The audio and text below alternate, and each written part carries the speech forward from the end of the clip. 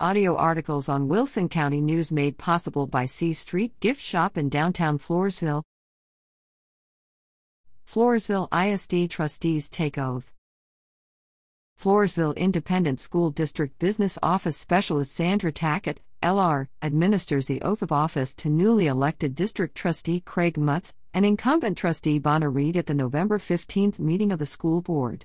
Mutz won a seat on the board after defeating two opponents in the November 8 election, while Reed was declared elected after no opponent filed against her. Incumbent Trustee Marshall Flyler, also unopposed for re-election, was absent from the meeting.